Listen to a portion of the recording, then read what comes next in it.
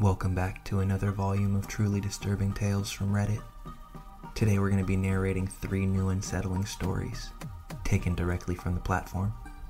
I encourage you all to sit back, grab a snack, and enjoy these terrifying personal accounts. Now, without any further delay, let's jump right in.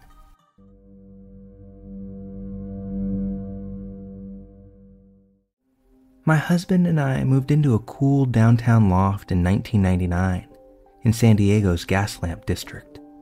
We had an underground parking garage that was manned by security after the management team left for the day. My husband worked nights at the time while I attended UCSD. On New Year's Eve 1999, my good friend came to visit and to hit up all the parties. If you remember the year 2000, you know exactly what I mean. I had secured a spot for her in the visitors section of the lot and went down to meet her. The security guard on duty was a middle-aged gentleman. I have long since forgotten his name. He was always very nice to me, but there was something about him that bothered me, and I just didn't know why. When I met my friend at the gate, he came to speak to us and asked about our plans for the evening. My friend told him we were hitting the town on such an exciting night. I said nothing until we got away from the building. For some reason, I said, "Kristen, if anything ever happens to me, tell the police to check that guy out, not my husband." She laughed and asked me why, and I told her it was just a feeling that I had. She reminded me of this later, and you'll see why. A few weeks pass, and I see the same security guard leaving the unit of my neighbor that I knew was out of town. I thought it was odd, because he was the parking lot guard and not security for the building. When I mentioned it to another neighbor, she told me that the guards had the master key to the lofts in case of an emergency. Okay, my husband works nights. The security guard knows this. I get a creepy feeling around him, so that's just great. We added a chain to the door. It already had a bolt and a regular lock, and that made me feel a little bit better, just a touch safer. Later that year, we're watching the news, and that security guard's face pops up on the screen. I pay close attention. Turns out, he is one of the Aryan leaders from San Diego, and he had just been found guilty of some race-related crime that was sending him away for a long, long time. I absolutely lost it. Why? I'm black, and my husband is white. I thought back to every time he spoke to us, how consolatory he was, how much he'd asked how we were doing, how he would ask my husband about his job, all the little, seeming innocuous questions he put to us, and it scared me to death. He'd had the key to my home. He had to have been bothered by our relationship, yet he never showed it, except to my sixth sense. I raced to the management's office as soon as they opened the next day. One of my neighbors had beat me there. It was the guy whose unit I saw him exiting months before.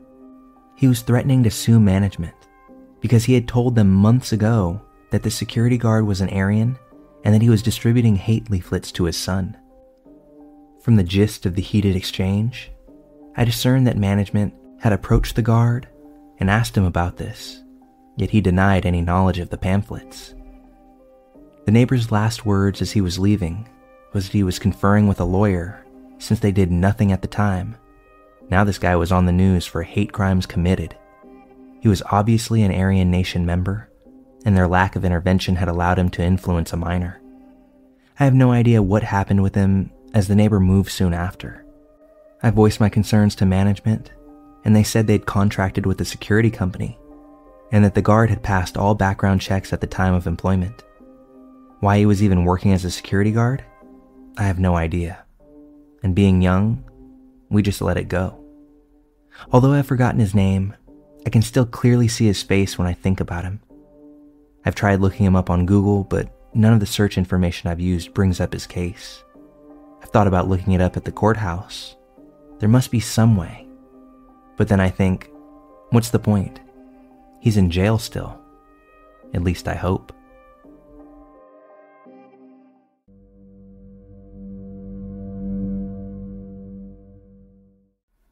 I randomly recall this memory at times.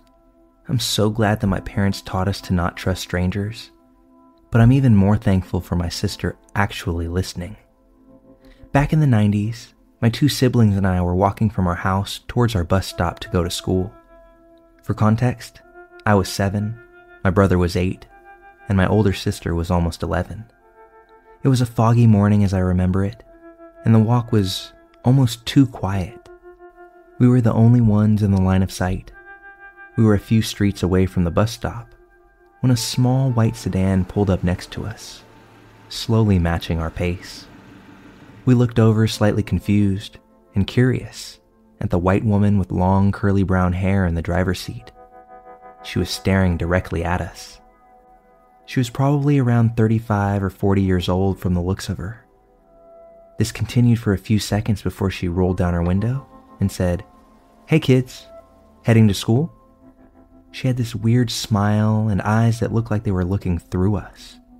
We nodded as it was obvious with our backpacks and all. She coaxed us to come closer with a wave. "Why don't you 3 hop in? I can take you all to school." I, of course, being 7 and lazy, was all about the free ride. "Sure," I said, smiling. My sister grabbed my arm tightly, so tightly that it hurt me. At this point, she pipes up and says, "No thanks," rather sternly. The woman's smile seemed to fade, and then reappear in a fraction of a second. "Oh, it's really fine. You don't have to walk. I can take you quickly," she said, trying to sound kind. That's when I felt the hairs on my neck begin to stand. "No," my sister said even more sternly. My brother looked scared, and I was both confused and alarmed at his facial expression. The woman then turned the wheel of the car and pulled closer to the curb, closer towards us. We all stopped in our tracks out of fear. "Get in the car," she said as she halted the vehicle. Her smile vanished and was replaced by a toothy sneer. She was close enough that I could see her dark brown pits for eyes. I swear, she glared at us with pure evil. That was it. My sister picked me up and yelled to my brother, "Run!" I don't know how, but she all of a sudden had Hulk-like strength. She and my brother started sprinting as fast as they could down the sidewalk. I clutched my sister tightly, screaming. They almost fell twice in the process, but thankfully, the car never turned around to pursue. Instead, it sped forward and turned down an adjacent street. My siblings didn't stop running until we made it home. We locked the door, and we all sat there sobbing. Both my mother and father were working, so we couldn't contact them until they came home. While we were all aware where our parents worked, we didn't have the phone numbers or know how to reach them. That's basically it. If it weren't for my sister, I have no doubt that I or we would have been kidnapped. And from that point, who knows what could have happened. Case in point, teach your kids to never trust strangers. I know our parents taught the lesson. Apparently, I didn't listen.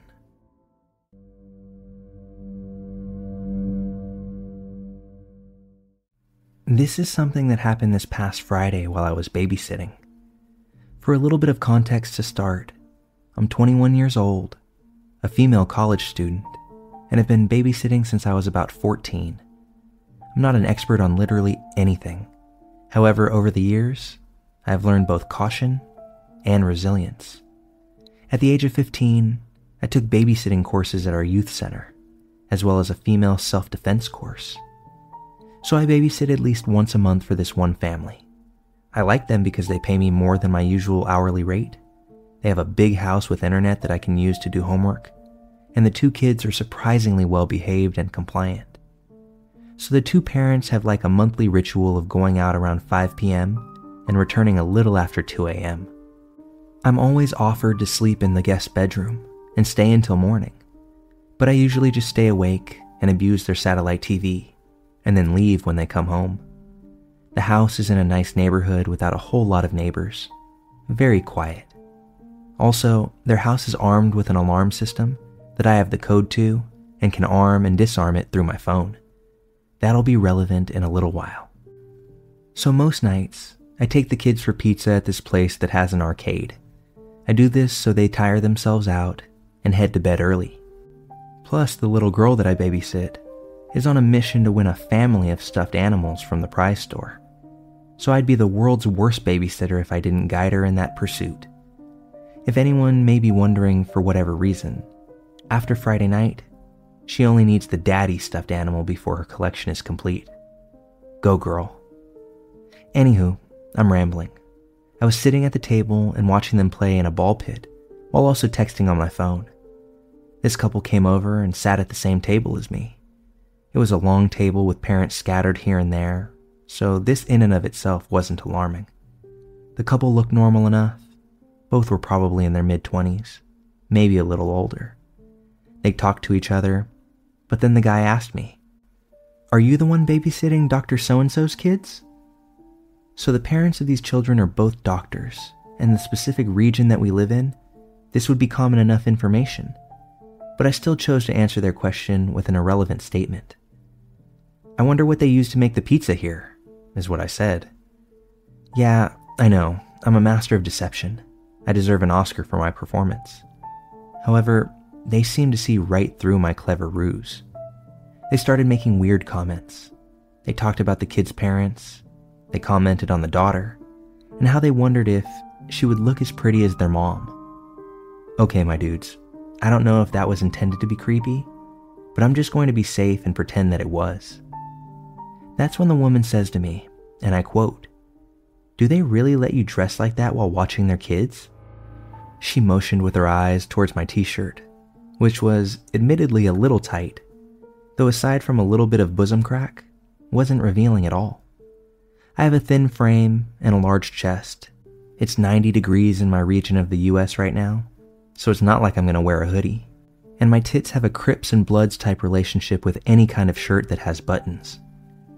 I saw that as my cue to go, and to get the kiddos and bring them to get their prizes so that we could bounce. After some very thought-provoking and philosophical debating, they both got their prizes and we headed back to the house. Fast forward a few hours. Both kids were bathed and put to sleep. I delivered a heartwarming rendition of Goodnight Moon and read a very spooky chapter of The Werewolf of Fever Swamp and tucked them into dreamland. It was around 9 p.m. I was caught up on homework and was just watching TV when I heard some movement on the porch. I didn't think much of it at first, but the doorknob started rattling violently.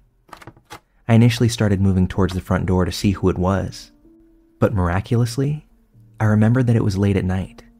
I was home alone with 2 kids, and I very much wanted to live. I turned around to grab my purse, which is where I keep my taser. As I'm moving, the back door starts rattling as well, and was accompanied by some banging noises.